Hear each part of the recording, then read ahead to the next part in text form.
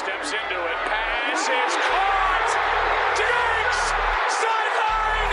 Touchdown! Unbelievable! Vikings win it!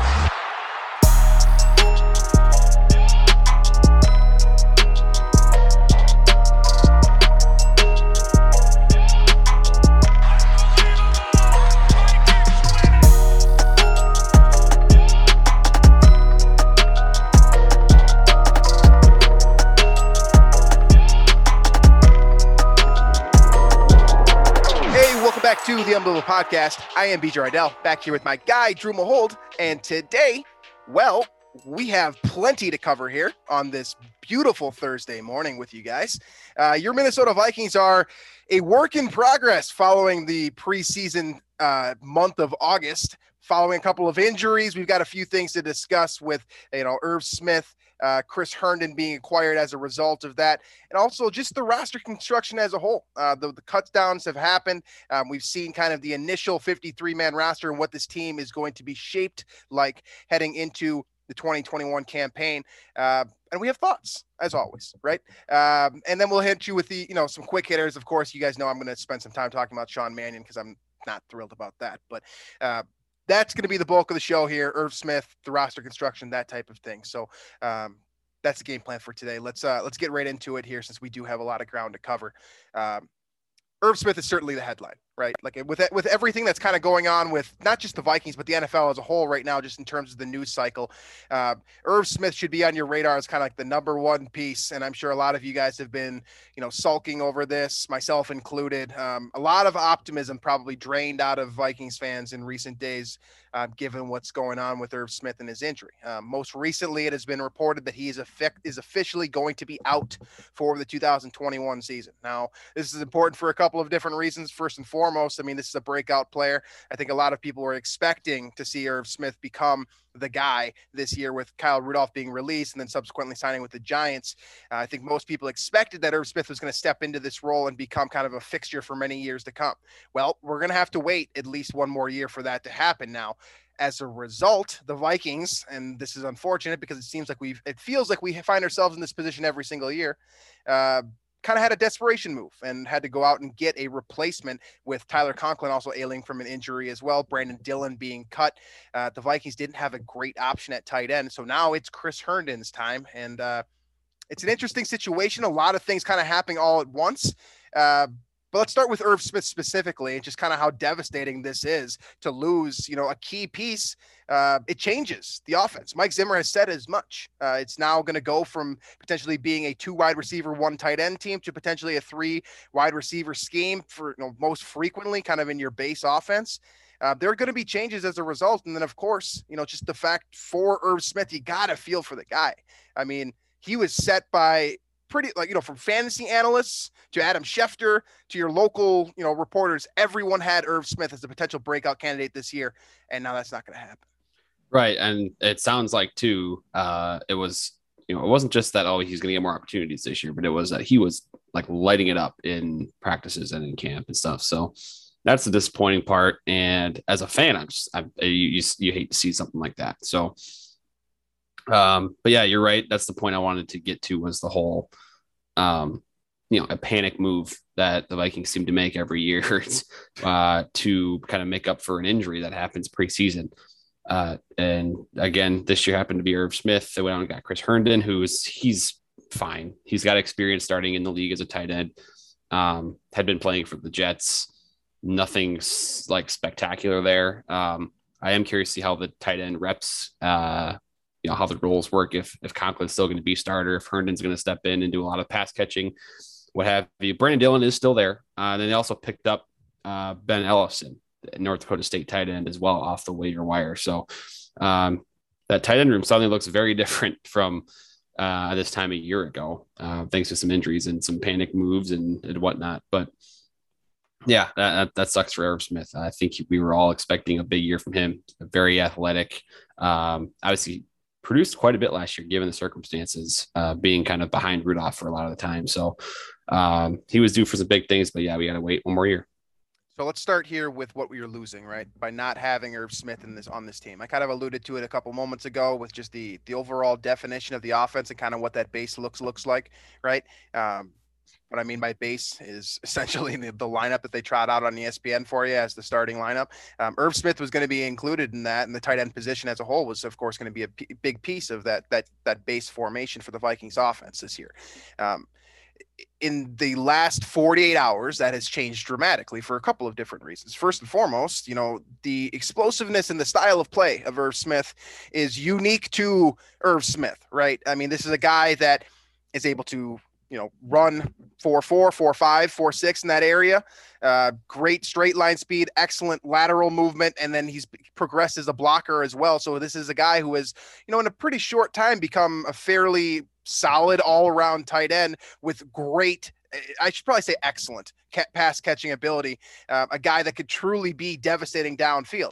I've personally likened him to Vernon Davis in the past. I mean, that was the tight end that kind of broke the mold for me when I was growing up. So I see a lot of Vernon Davis and Irv Smith. So you losing that type of piece in your offense is huge just in and of itself. It changes the way you want to go about things. It also changes just how the Vikings are going to approach this season now. The Dede Westbrook deal looks a lot better right now because while he's not a tight end, he technically will be picking up some of those snaps as an Irv Smith replacement in technically speaking, right? The other piece, the other shoe that drops here is that now you bring in Herndon, who I think I'm a little bit more optimistic than Drew is on Herndon, just because, I remember pre-injury Chris Herndon. And I think I remember, a player who has dynamic pass catching ability. I do not like him as a blocker. I'm just going to say that right now. I know Mike Zimmer said he's okay at it. I don't like him as a blocker at all. I think to me, he's a guy that's not going to be attached to the formation. He's going to be closer to a wide receiver than a true pure tight end. But he offers upside in that regard. He's a great pass catcher, excellent athlete. It's the injury luck with him. And this kind of goes back on Drew's point here about the desperation move. You only get a guy like Chris Herndon if he has that injury history, especially for, a later round pick. I'm not thrilled about it being a fourth round pick. I would have liked to have seen it be a 6th or a 7th. That's neither here nor there. But with Herndon, it changes the style of play just inherently because of the type of tight end he is. You've seen these tight ends in this offseason in particular talk about how difficult this role is, how many different hats you have to wear. Well, Herndon doesn't wear all the hats that Irv Smith does. And more importantly, he doesn't know the playbook yet. So this is a guy who's probably sitting 2, 3, potentially even 4 weeks as he kind of gets accustomed into the Vikings. I mean, he'll play, but it won't be a big role. It'll be minimized. So, like in terms of fantasy, he won't have an impact right away, obviously. Right. So you're looking at probably 15 snaps in basic style plays, running a quick flag or something like that. That being said, this deal could go sideways real quick, which makes me, as a fan of, what Rick Spielman does and kind of the wheeling and dealing, this makes it it puts him in a bit of a tough spot where it's like, if this guy gets hurt after not even really knowing the playbook, this goes from being a desperation move that we're all kind of looking at questionably to a move where, this next offseason will point to as being like, hey, this is just another reason why the Vikings have failed in recent years, is because they're making these desperation type moves in desperate situations.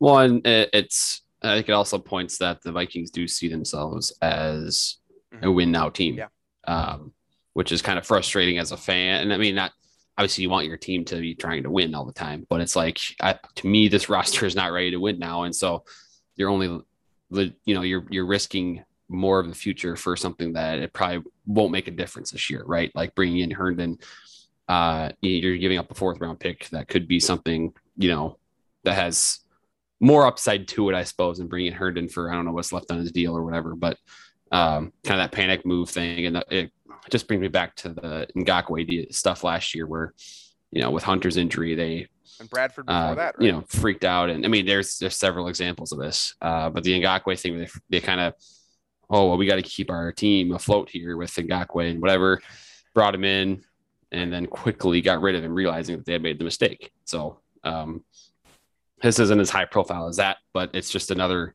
instance where Rick and the team there maybe get a little bit panicky And not that, again, I think Herndon will come in, he'll be a solid player. It's just not sure it was worth that price tag right now. And I don't think they're paying all the salary. I think the Jets are going to pay a portion of his salary. So basically a veterans deal.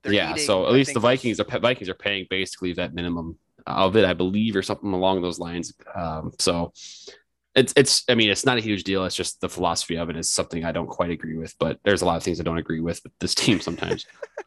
You look at the deal specifically, right? It ends up being a 4th round swap for Chris Herndon. The Vikings also get a 6th round pick as compensation in that deal too.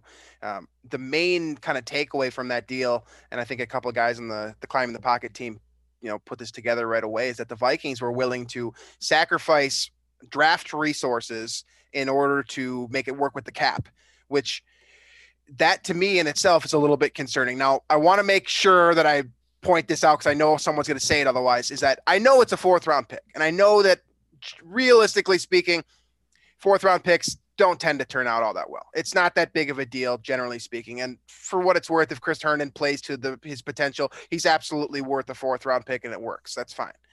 The question there is kind of within that process. And I think there is some progression from the Vikings based off what we saw last year with the Danielle Hunter situation, where the Vikings didn't even fully understand the injury, at least from what they broadcasted to us, right, with Danielle Hunter. I suppose, at least that's different. In this situation, they've been forthright. They actually broke down exactly the decisions that they made. And for what it's worth, I think the Vikings did a great job selecting the correct surgery for Irv Smith, making sure that he's going to have a long, fruitful career with not rushing him back to health. Exactly. And we're seeing that type of thing with Michael Thomas right now, where he and with the Saints, where they kind of were like, you have to be playing this year instead of getting the surgery that you need.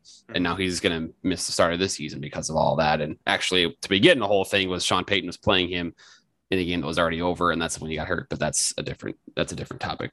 So it looks like at least the Vikings have that going for them. I mean, again, I'm not a huge fan of this deal. I think I could look back on this conversation in a couple months and we might be completely off base here. Yeah.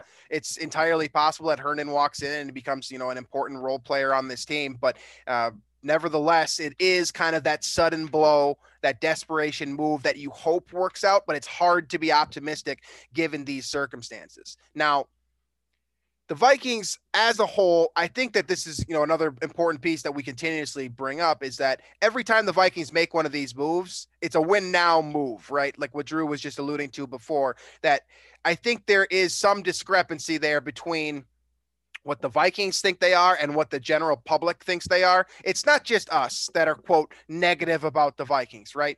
I think that we're fairly objective and we're fairly reasonable relative to the rest of the world. This is a move that says, hey, we're trying to win a Super Bowl right now. We believe we can win a Super Bowl right now. We don't care about that 4th round pick because we think we have the roster composition to get things done now or in the near future.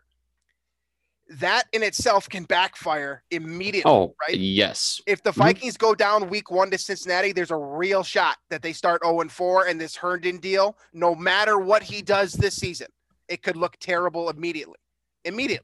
Now, Again, I'm playing a game of what if, I know that, but I'm saying if you're a GM who's trying to save your job, and that's basically what Rick Spielman is to a degree. I think he's not on the hot seat, but he's getting close to it. It's heating up for sure. If this goes sideways, that we could see a completely different complexion of this, not just this roster next year with all the, the moving parts. I mean, things could get totally, coaches, it could be a whole new ship, Yeah. I'm with you on all that. And again, that's why I was so relieved in a way that they did go after Kellen Mond in the draft, there's some sign of forward thinking because I cannot grasp the fact that you look at how the team played last year and you're like, run it back. That's what we want. It's like, I can't understand that line of thinking. I get the injuries, whatever, but at some point you just got to win regardless of the circumstances, this is a singular example. So this is kind of cherry picking an example, but the 2010 Packers, man, how many injuries did that team have? And they went on and won the Super Bowl. I mean, they were battered and bruised all season long, lost so many key players. so many starters, and they ended up winning the Lombardi Trophy. So, I mean, again, that's one example, and they had one of the best quarterbacks of all time playing on that team. But it's just, yeah, I'm kind of sick of the excuses on that, I guess, to be honest, and that's why I'm so upset with the depth on this team right now, because it's football. It's football. People are going to get hurt. You're not going to have Danielle Hunter, Dalvin Tomlinson, Michael Pierce, Eric Kendricks, Anthony Barr, Harrison Smith, all those guys all year long. You're just not. That's an unrealistic expectation to have, and you're going to have to deal with the depth that is on the roster, which is not something to be trusted. And so it kind of circles all into this whole win now mode that I'm not a huge fan of right now. I think it should be more of a developmental approach. And I'm not seeing that right now. And I think that is jeopardizing the Vikings in the future here a little bit. And this move kind of shows it.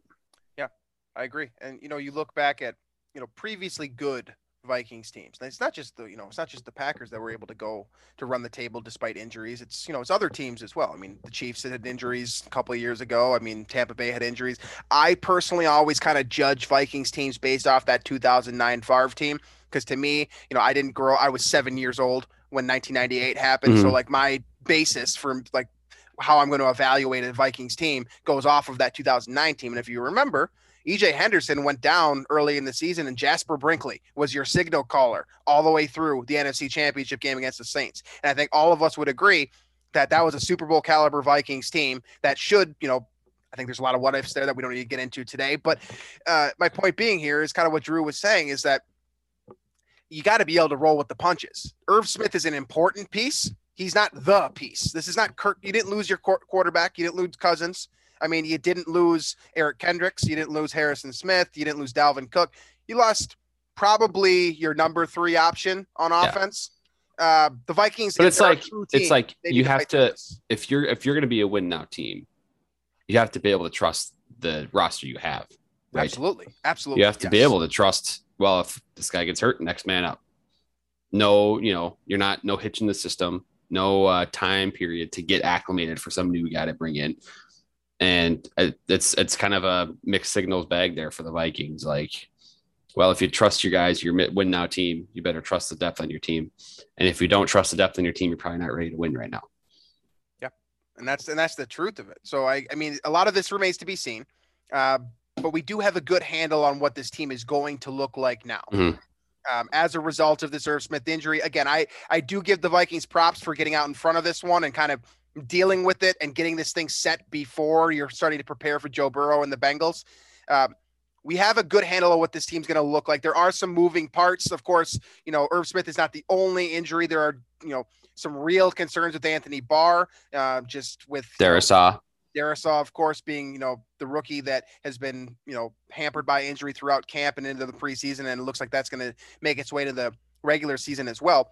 But as a whole, right, you have an interesting group of players here. It's a good mix. This is one thing I will say about the Vikings roster. It is a good mix of young talent and veteran talent, which generally is a good signal for a playoff caliber team. This is one thing I will give them for sure, is that the composition of this roster in terms of age and development is on par with teams that are going to make the postseason. Sure. I think that's fair to say. Now, let's look at this. Let's look at this roster kind of up and down. We'll go through some of the key hitters here. I don't think we need to go through all of it. Starting with the quarterback position, of course, Kirk Cousins and Kellen Mond are going to be your 2 guys. A little bit of a surprise there with Jake Browning, ultimately being attempted to sign in the practice squad and then deciding not to sign with the team, last I heard at least, based off of what we were hearing with Sean Mannion. So not many surprises there. Again, the running back position, not many surprises. I think most of us thought it was going to be Cook and Madison. AJ Rose comes back on the practice squad, which we, said was going to happen. Not a whole lot of surprises there. So really the first one for me is at that wide receiver spot. The composition of that specific depth chart, right? 5 receivers, which is interesting in and of itself in a passing league, right? Justin Jefferson, Adam Thielen, of course, but the next 3 guys here, KJ Osborne, Amir Smith-Marset, and Dede Westbrook. That's going to be your front 5 for the wide receiving core. All 5 of those guys are going to play for sure. And it also you no longer have Chad Beebe. I know he's got the injury, but it's a different group this year outside of your top two stars. It's going to be a different type of production.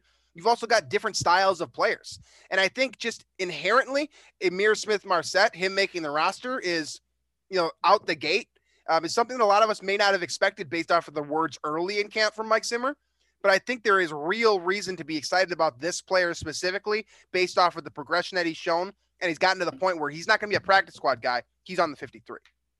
Right. I'm excited about him. And I think the comments you're referring to, I think it was mostly about kind of Zimmer just trying to drill in that point. I don't think he was, he did single him out, but I think it was a part of a larger message to the team and to new players that joined the Vikings. Like, if you're going to join my team and you're going to be a backup player, which most of the guys are, then you're going to play special teams. And so I think I took Ihmir Smith-Marsette a little bit of time to get that message ingrained into him. But as long as he figures that out, he contributes on special teams, he'll be a good player for this team. Again, he's crazy good athlete. Sounds like he's going to be a return man potentially. So, and then there's all kinds of fun ideas, I'm sure, that Clint Kubiak's got up his sleeve to get him involved a little bit. So, again, this receiving group, I'm not thrilled about the idea of what happens if the Thielen or Jefferson get hurt. Yeah. These guys are obviously Osborne and ISM are extremely inexperienced as, starting wide receivers. Dede Westbrook coming off the injury, not quite sure how that's going to work out. So very thin in that perspective, but in the event all five guys, the top two guys are healthy for vast majority of the season, I think you can do worse. Absolutely. Yeah. It's an interesting situation. I think that, the quote veteran Westbrook becomes your inherent wide receiver 3 to start. But I think all three of these guys, Osborne, ISM, Westbrook, any one of them could end up being your number 3 target. Depending on how this, even like the first 2 months play out. I think Osborne's going to be the guy to start, with Westbrook still kind of getting into the mix, making sure he fully understands the playbook, fully recovering from that injury. He's going to probably be your guy to start. To me, it's going to be his opportunity to lose to a degree. But you've also got ISM and Westbrook too, who are going to be fighting for reps, and guys who are going to be productive in different styles of, like, in different ways. Right.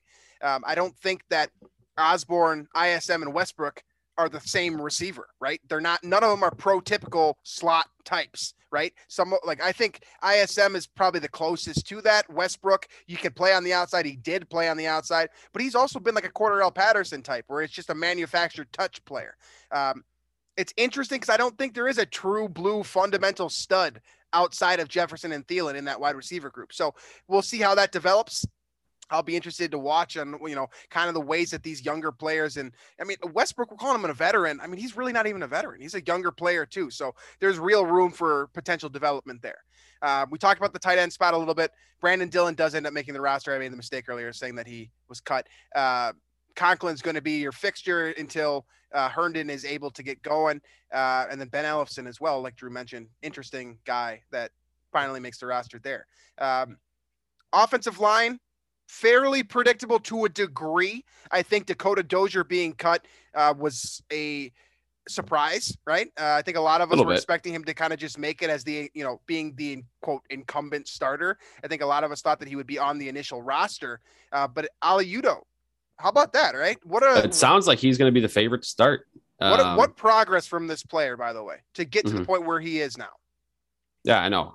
That was a really cool and positive development out of camp and in preseason, I think, that we didn't really expect. But I think a lot of Vikings fans, it is a little unfair to the way sort of Dozier has been received by fans, I think. And obviously on-field performance is what it is, but like we said, there's characteristics of being, a locker room guy and things like that we don't quantify. So, and it sounds like I think he is back to the practice squad. So he's still around, and that is still, those types of intangibles are still with the team. But obviously that progress from Udoh is really important. And if he can bring it to the regular season, that's going to be a nice boost.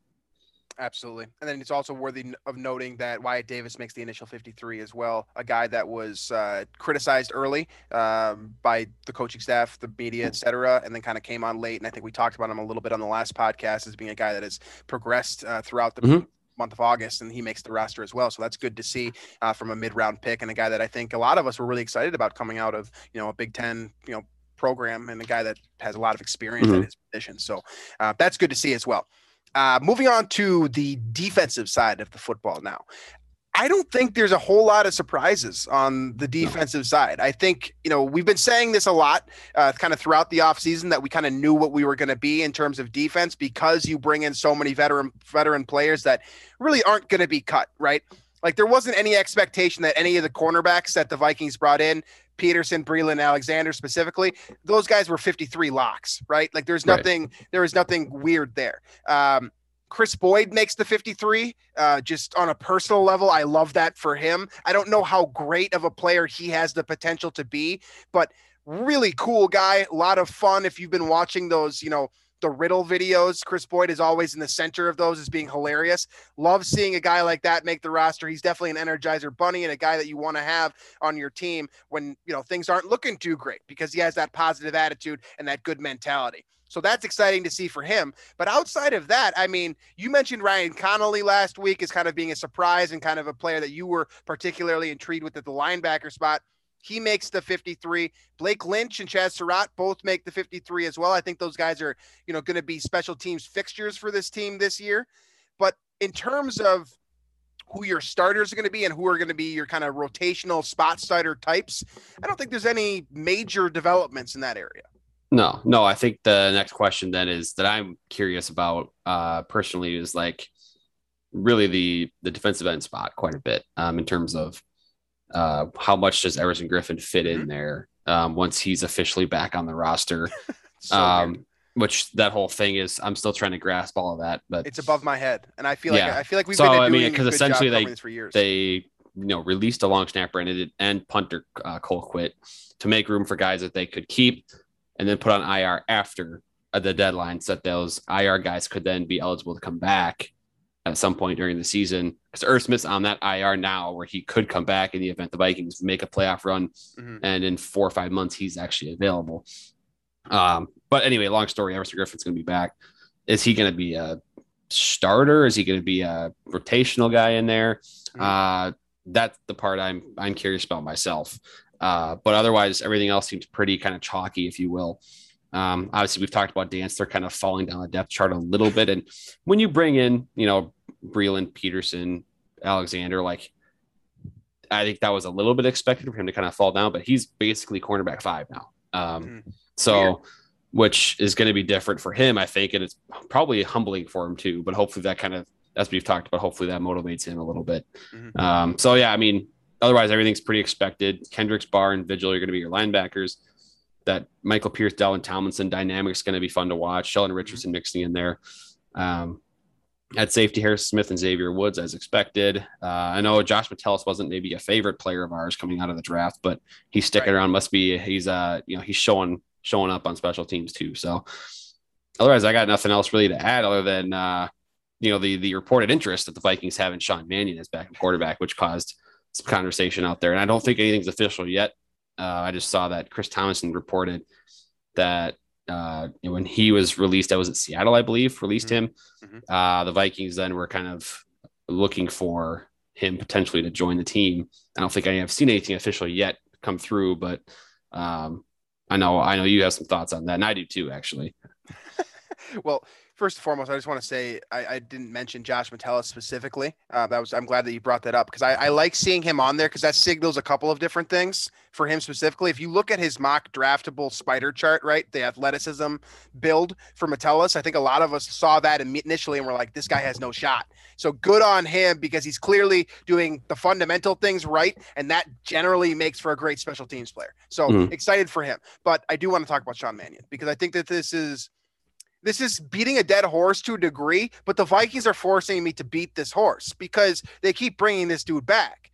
And Drew and I had I think, a fairly spirited and comprehensive discussion earlier about what you want to have at your quarterback position. You want to have 3 quarterbacks. You want to have your staple, your starter. You want to have a developmental player. And then if you have, a guy that's not necessarily, Mond specifically, he's not necessarily ready. You do want to have a guy who can give you quality reps, right? Give you a quote 30% chance to win a football game if Kirk Cousins has to miss time, short time, specifically a week or two, given, an ankle injury or something of that nature, right? Sean Mannion makes sense in that regard, right? Based on the mold that Drew and I, built up for you guys. It makes sense to have that veteran presence behind Cousins because Mond, in theory, I guess we don't know this, only the coaching staff does, isn't, quote, ready to go yet. So he makes sense in that regard, bringing in that veteran presence. My problem with Sean Mannion continues to be that I don't care how smart he is. I just don't. Like, if he's great at holding a clipboard, that's awesome. Make him a coach. Take him off the salary cap. He's not good enough to win football games as a starting quarterback in the NFL. Straight up. You already know that when he trots out onto the field as your starting quarterback, week 16, in a situation where you need to win the game and you don't have Cousins available, you have basically no shot. That's the only point that I need to drive home here. I don't think I need to say much more than that. Like, you have no shot if this guy has to play. So why not just make him a coach if he's that important to your team in other areas? Go out and sign someone else. I don't know if there's a, quote, better option right now, but there will be. There always is. Cam Newton is out there. If you truly want a veteran guy that can give you quality reps and give you a true shot to win a game, I mean, I know Cam Newton's probably going to be a little expensive, but he also signed in New England at a minimum deal, and he's probably looking for an opportunity. I'm not saying bring in Cam Newton. I'm saying bring him in instead of Sean Mannion. Right? Like, there are better options out there. There have to be, because this guy, we know who he is. You just saw how the Vikings reacted to Jake Browning when they found out, quote, who he is, right? They got rid of him. They let him go. They let him do his own thing. They should be doing the same thing with Sean Mannion, because you know who this guy is. He's just strictly not a on-field player. He's an excellent mind, apparently very good in the locker room, sees a lot of things on film. Make him a coach. Please, just make him a coach. Yeah, and I think the other element is just the unknown of Kellen Mond. We've seen 3 preseason games, and it certainly hasn't been pretty every time. 100% agree with all of that. But we also haven't seen him play with Adam Thielen and Justin Jefferson and a first-team offensive line either. So there's the unknown elements to Kellen Mond's game that his potential is certainly 1,000% higher than Sean Mannion's. And so in that event where, obviously we don't want Kirk Cousins getting hurt for the sake of the Vikings. In that event that he does, and multiple games are missed, I like having the volatility of Kellen Mond available to plug and play a lot more than we know what Sean Mannion is. He's going to, throw the ball, dump it off for 5 yards every play. Not going to take your deep shot, and the deep shots he does take are not going to be successful type player that Mannion is, and he's not going to be able to move at all either in the pocket. Makes Kirk Cousins look like, I don't know, Dak Prescott in there moving around. So it's just, I don't get it. I don't understand. I know Mond has certainly shown not a lot, and it's very much a project still, but make him your QB2, because we were discussing a little bit in our Climbing the Pocket kind of group chat a little bit with this whole discussion. And, some people are saying, well, Kellen Mond's not ready. And I'm like, I know, I don't care. Like how is he going to get ready? You play him. I mean, what's the better way to get him ready than by playing him in the NFL in regular season games? There's no better way. And so he might not be ready now. And part of this goes with my thinking that the Vikings aren't ready to win now. So why not have him be your backup, and if something happens to Kirk, play him and let him get acclimated to NFL game speed with NFL team 1 players, like starting players that are all pro, like Adam Thielen, Justin Jefferson, and see what he can turn into. And no, it probably won't be even a, annual starting quarterback. He probably won't be that, but at least find out, right? Find out. And maybe he is a superb starting player. Who knows? But you're not going to know that if you play Sean Mannion over him. So a couple things off of that. First and foremost, I just want to say, what is ready? Like, what does that mean? Like, Was Tom Brady ready when he took over for Drew Bledsoe? I don't think so. Was Aaron Rodgers ready sitting behind Brett Favre? Like, I think everyone's like, yeah, of course he was. He was sitting behind Brett Favre for a couple of years. But like, maybe he was, quote, ready when they drafted him. He might have been. Yeah, like, there's no. Was Deshaun Watson? Who did Deshaun Watson replace in Houston after that? He sat for like 5 games that year as a rookie. It was like Tom Savage or something like that. Yeah, it might have been Tom Savage. I think. Like, was Deshaun Watson ready? Like, was Pat Mahomes ready that first year in Kansas City? Maybe. I don't know what that's a big thing. Like, I don't know what ready means. And to your point, how do you find out unless he plays? Like, if you think about just if you relate this to your own personal life, like your first job out of college, were you ready to start working? I mean, I probably wasn't. I don't know. You know, like I don't think there's a true definition for what ready means. And moreover, who knows the answer anyways? No one. There's no strict timeline for how to develop a quarterback the proper way, or every team would be doing it the same way, right? There's no like, why are the Bears sitting Justin Fields? I don't know that either. It doesn't make sense. He's not ready. Why are the Jags and the Jets playing their rookies right away? Or why did the Patriots give up on Cam to start Mac Jones right away? Is he ready? I mean, we're gonna find out week 1. You know, like it's like, they don't know. No one knows. That's the thing. No one knows, and the answer is the same with Kellen Mond, and that's why he's so much more appealing than Sean Mannion, because no one knows. No one knows what Kellen Mond is. We do know what Sean Mannion is. So it's like the more important point here too is that when you sign a veteran quarterback to have as your third piece, when you have a Kellen Mond on your roster, you're basically saying, like, we need you in the event that Cousins misses a week, right? That's basically what you're saying. Okay. If Cousins misses 1 week, that's it. Kellen Mond can put him in there, play like hell. And if you lose, you lose, right? Like, it's a 1 week ordeal. Why make it a show? Why even bother? Sean Mannion? Like, why even bother? Now, if it's a long-term injury, right? We go back to the Peyton Manning quote that I love so much, right? If 18 goes down, we're screwed, right? That's the same thing with the Vikings. If Kirk Cousins misses significant time, this season is over. I don't care how you. Doesn't matter who plays quarterback. It doesn't. You could have Patrick Peterson play quarterback. The season is over. Period. So why not have it just be the Kellen Mond show? Find out. Hey, give him some more reps. Give him more opportunities. He'll probably figure it out. And I'm going to go back to this, and I know people don't really seem to care that much with the quarterback position, but the legs that he has underneath him in itself give you an opportunity to win. And the fact that he's not on film anywhere outside of the preseason also gives you a chance to win. Sean Mannion's on film, and we know what his legs can do. With Nothing. Kellen Mond, he's an unknown across the league, basically, and he's thought of by us, coaching staffs, GMs, etc., scouts, as a project player. No one's going to fear Kellen Mond if he walks out there. What if this dude goes out there and shows all the tools, the strong arm? It takes me back to that Joe Webb game, the Philly game. I mean, it's the same thing. Like, they certainly didn't expect it. Nobody expected anything. This is his first career start in the NFL. He has the athleticism. Like Joe Webb is a crazy athlete. Viking season was lost, so hey, why not see what this guy's got? And went out there and he made a bunch of plays with his feet, made a couple of really good throws when it mattered, and they won the game when they really shouldn't have. And the Eagles were fighting for a key playoff spot there, and they didn't get that win. Vikings got to play spoiler.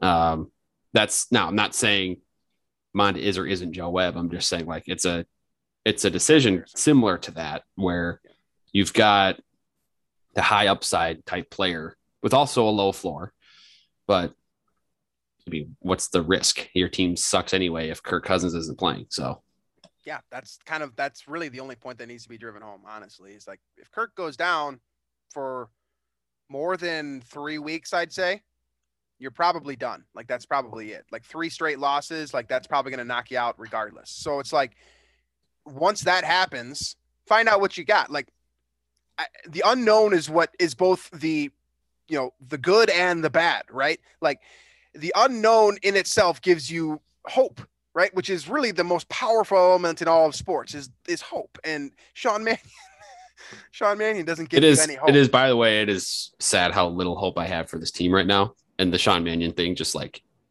it took me over the edge almost. It was like, okay, I just officially just nothing left. Like, because like even it's like, well, there might be a glimpse into the future if for some reason Mond has to play a lot this year. We could actually see, and maybe he's got something and could turn into a franchise quarterback. Maybe like it was one thing I was actually kind of looking forward to this year.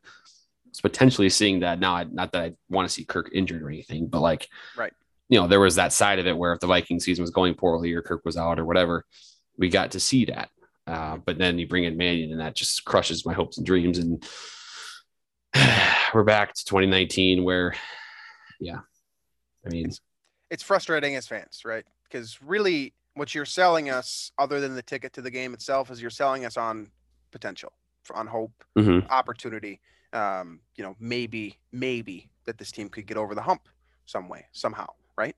And we all want to know who Kellen Mond is as a quarterback. I know the coaching staff does too. The easiest way to find out is to put him into a high leverage situation where he has to operate as the guy. And until you do that, I mean, quote, like you're not going to know if he's ready until you put him in that situation regardless. It doesn't really matter if it's week 8 this year or, week 17, 3 years from now. I mean, all you're doing right now is basically wasting the rookie deal in the event that Cousins goes, south, something happens to him.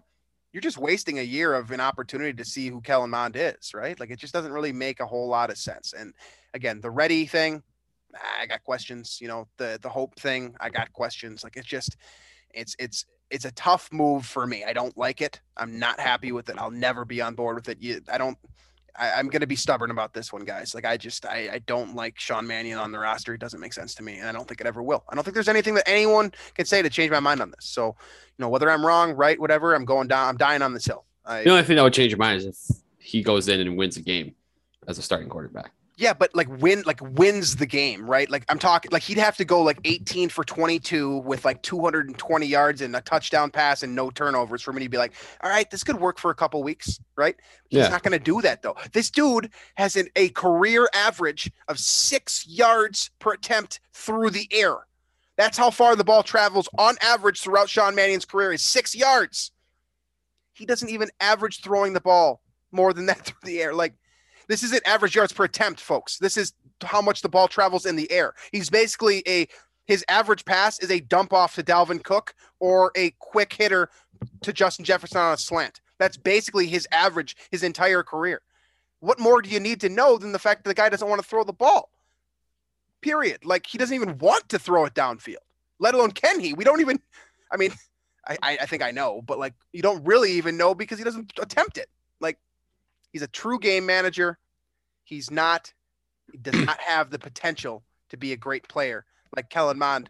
I think it's fair to say that Kellen Mond has the potential to be a great player. Sean Mannion does not. So that's where I'm at. That's where I'm standing. I'm dying on this hill, and I hope he proves me wrong.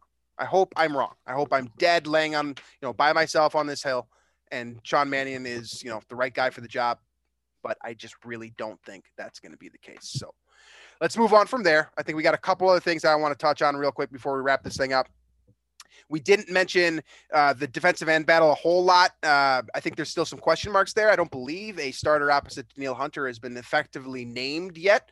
It's DJ Wonnum and Weatherly, of course, are going to be kind of the guys that were in rotation for that spot. Just, as a fan, right? Or as a fanalist, as we like to say, who would you like to see based off of what you know about we know Weatherly a lot better than Wonnum. I think, there is reason to believe that Wonnum gives you more opportunity in the same sense that we were just talking about with Mond versus Mannion, where you don't necessarily know who Wonnum is just yet, whereas we kind of know who Stephen Weatherly is. I mean, he's been with the team on and off. I think we know who this guy is at this point, and he's just not a starter quality player.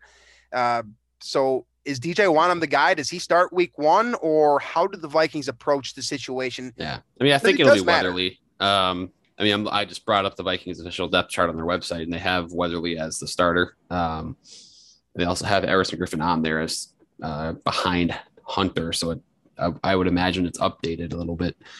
I'm not thrilled about either one. I know Weatherly wasn't super productive last year with Carolina. But they get another opportunity, and they'll always have that advantage playing opposite Neil Hunter, right? Because you're going to get one-on-one essentially every single snap. So at whoever it is, I don't care. Just step up and be a viable threat. Because the Vikings did not have one of those last year when Ngakoue was traded. What do we need from the spot opposite to Neil Hunter? Like for a I don't like competent quantifying it. function. I don't like quantifying it as sacks because I think it's pressure rate, things like that matter a lot more. But I want the quarterback to be fearful of both ends a little bit. I think last year neither end was providing fear for the quarterback. So I just that's it, and be a viable threat for the other side of the defensive line for Aaron Rodgers or Andy Dalton or Jared Goff or whoever it is that the Vikings are trying to take down. That's it. There's nowhere to. That's not a great answer because it's not a quantifiable answer, but that's what I'm looking for. Whoever that guy is. And then, of course, the kind of the inherent follow up to that is we've got three pieces, three moving parts. You've got the starter competition throughout camp in Weatherly and Wanham, and then you've also got the quote wild card down, Everson Griffin being brought back to the team. If you had to pick today, as of September 1st, who has the highest snap percentage of those three guys for you by season's end?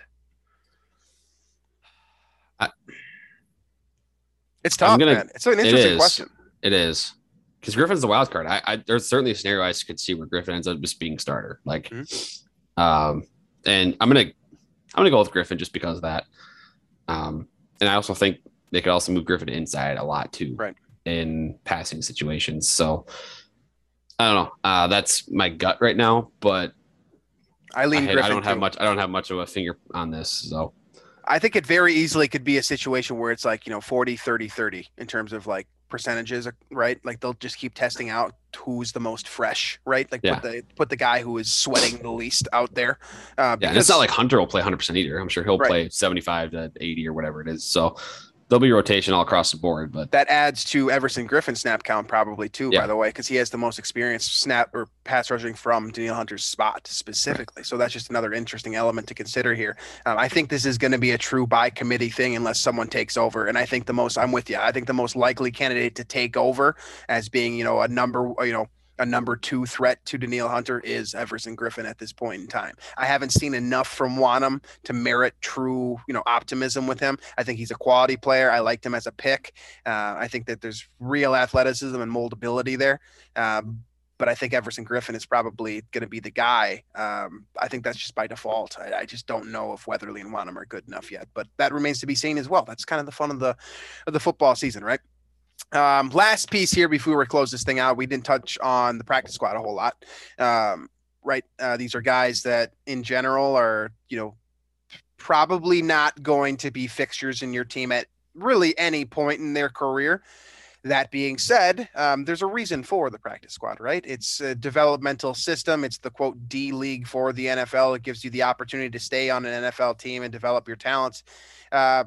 We got 10 guys here that are, fairly interesting players. I think that it was strange to bring Abdullah back on the practice squad. That was interesting to me as a quote, who he is guy. We talked a little bit last week about how important he might be as just a locker room presence. And that might just be the answer in and of itself. But most of these guys are younger players, right? You've got Zach Bailey, Jake Vargas, Tuff Borland, Zach Davidson, Miles Dorn, Dakota Dozier comes back. He's kind of in the same light as Abdullah, Kyle Hinton, Myron Mitchell, Perry Nickerson, Wap Filer, AJ Rose, Ty Smith, and Kenny Willekes is your Vikings practice squad as of September 1st. We talked a little bit about Rose. Love to see him back there. Glad that no one snatched him up. I think he's a great running back number 3 in the event that Madison or Cook misses time. And we know from history that both those guys are susceptible to injury. So like seeing Rose on there. That's really the biggest takeaway for me. I do like seeing the development of Kenny Willekes as well, the Michigan State product who has the potential to move interior and exterior on the defensive line. He's also gotten some hype from his line coach, or I guess his defensive coordinator, and Andre Smith. So, you've got a couple of guys here who I think can develop into being, quality players at the NFL level, but there's no one really outside of those two that jump off the page for me. Right. Yeah. I mean, it, and I would be curious to know like if there's a way to evaluate and rank practice squad rosters in the NFL. Um, but yeah, AJ Rose obviously jumps out. Abdullah jumps out as again that locker room type player that his veteran presence, I think we've talked about it before, is going to be huge. Same with Dakota Dozier, actually, having that starter experience should be a big help too. So yeah, I'm with you on those takeaways. Nothing huge there, kind of, and also kind of flows with what people saw in camp and stuff. Like those are the guys probably you see like a tough ball and like that's probably a practice squad guy. Yeah, absolutely. And I said Andre Smith before. I obviously meant Andre Patterson. But that being said, I think that about concludes our hour-long analysis or so of this 53-man roster. Is there anything that we missed that you wanted a quick touch on? Patrick Jones makes the roster as a rookie as well. That's nice to see. Armon Watts is back as well. I don't think, again, not a whole lot of, shockers here. Harrison Hand making the roster might be a bit of a shock to some people, but I really liked his development, his progression this preseason. Is there anything else that we're missing here that we didn't talk about here today? I don't think so. I'm scared. I'm what is the biggest concern? Because I'm scared too. What is your I'm just scared of like Eric Kendricks or Harrison Smith getting an injury. And at that point I will have no faith in the defense anymore. Just because what happened last year, like these guys got hurt, right? Kendricks got hurt.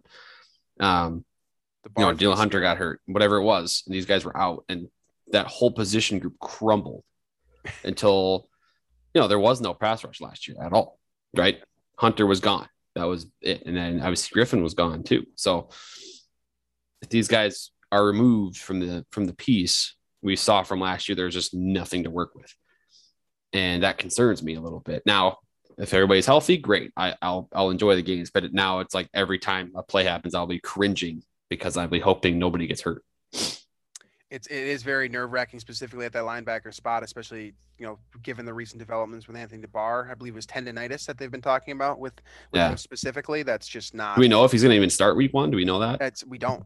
And that's we've talked about. Still have Troy Dye, starting, which he made a couple of splash plays in preseason for sure. But it's like, okay, well, here we go. We're already starting this process with kind of inexperienced players getting the massive important reps week 1. It was I was in a Twitter conversation today with it was Ted Glover, one of our favorites, and he was saying like Vikings aren't cooked yet, but they're quickly at that point where another injury here or there, and they're all of a sudden they're toast. It's the Irv Smith thing is kind of it's one domino leading to another, and if another one falls, the whole thing might tumble over. So I don't know. I'm not confident. In theory, I mean, you look at the lineup that you just mentioned, right? The starting trio of linebackers, if the Vikings are in that base 4-3, Kendricks, Barr, and Vigil is your starting group, right? Barr already has the injury question mark. It's, very well documented. Kendricks has injury history. Yeah. I don't want to call him injury, ridden or anything of that nature, but if he goes down, all of a sudden you lose your chest piece in Barr and your primary tackler and just your overall biggest weapon at that second level of your defense. Those two guys are irreplaceable, right? There's nothing you can do about that. And you're already working on thin ice. Like if you do have to imagine if this group becomes Nick Vigil, Troy Dye, and let's say Ryan Connolly. Yeah. You're not that far from that. You're really not. I mean, Barr's already maybe gone for the first game of the season. And it takes one play to knock Kendricks. It takes one play to knock any player in particular out. And it just seems like, relative to the rest of the league, I said it over and over, the depth on this team just seems to be significantly lacking compared to other teams, where in the past, even with other Vikings rosters, injury to Eric Kendricks, you're like, oh, that sucks. But like, it's not going to knock the defense completely off kilter. And I feel like we saw last year that's exactly what happened. So it's a very extremely scared and not even optimism, just like scared anticipation for the season. Yeah, I mean, this thing could go south real quick. I mean, you need to win that first game, and it seems like the Vikings might be missing some key pieces in that week 1. Plus, Christian Darrisaw too. We didn't talk about that much. His lingering issue. We have Rashad Hill Rashad Hill starting at left tackle right now. That's that's interesting. Not awesome. That's not what you want, right? Again, we've talked about Hill in the past. Some great spot starter. He's done a good job with that. But if Darrisaw has to miss more than 3 weeks, real concern about your blind side, Kirk. Real concern there. So that's what we need. It's tough. It's tough. And I know we've gotten the comments and stuff from people where it's like, it's the beginning of the season. Like, this is time for optimism. Like, why aren't you guys finding optimism? I'm sick of, and I've been guilty of this in the past, but like bending the narrative to like make it like maintain optimism. Like today you get like, oh geez, all these Vikings fans are doom and gloom now because their tight end's out for the year. It's like, well, in a way, yeah, but we're doom and gloom now because we were already depressed about the rest of the roster, and this is just another domino falling. So yes and no, like, take it for what you will, I suppose. Yeah, that's basically what it is. I mean, I'm not going to knock anyone who's still optimistic. It's just that I respect it. If you're still optimistic, I respect it. Like, you're good for you, Yeah, this has been a trying time for Vikings fans for sure. These last couple of weeks have really tested our patience, and I suppose we'll see. But I am concerned, and if this thing kind of falls apart early in the season, as it very well could,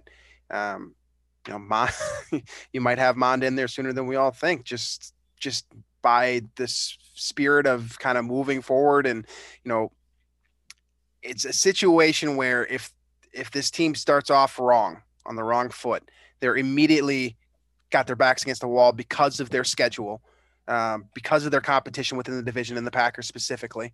The Bears are effectively giving us a little bit of a break by not starting Fields immediately. But unbelievable. Yeah, unbelievable, right? Unbelievable. Yeah, that's the title of the podcast, by the way, too.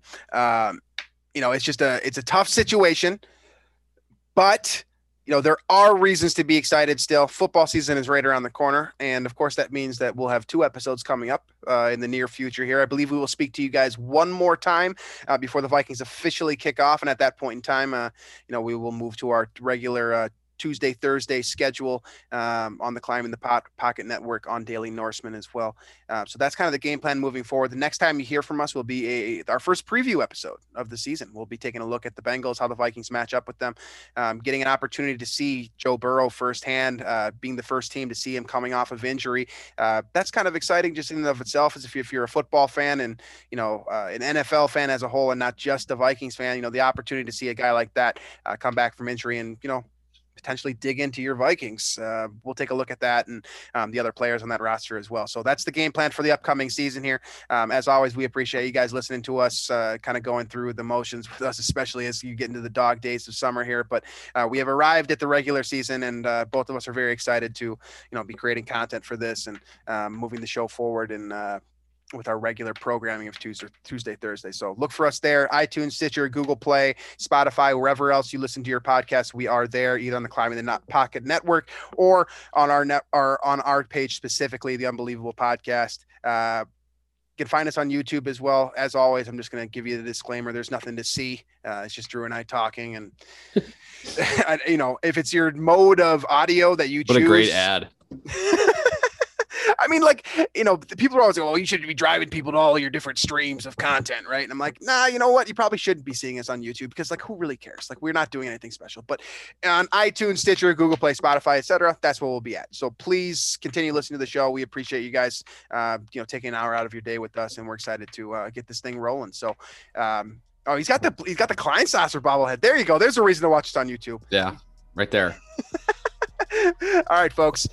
It's been real. We'll see you. We'll talk to you shortly here about the Bengals. But until then, enjoy the rest of your summer here as we ramp up into the fall. And we will catch you next week.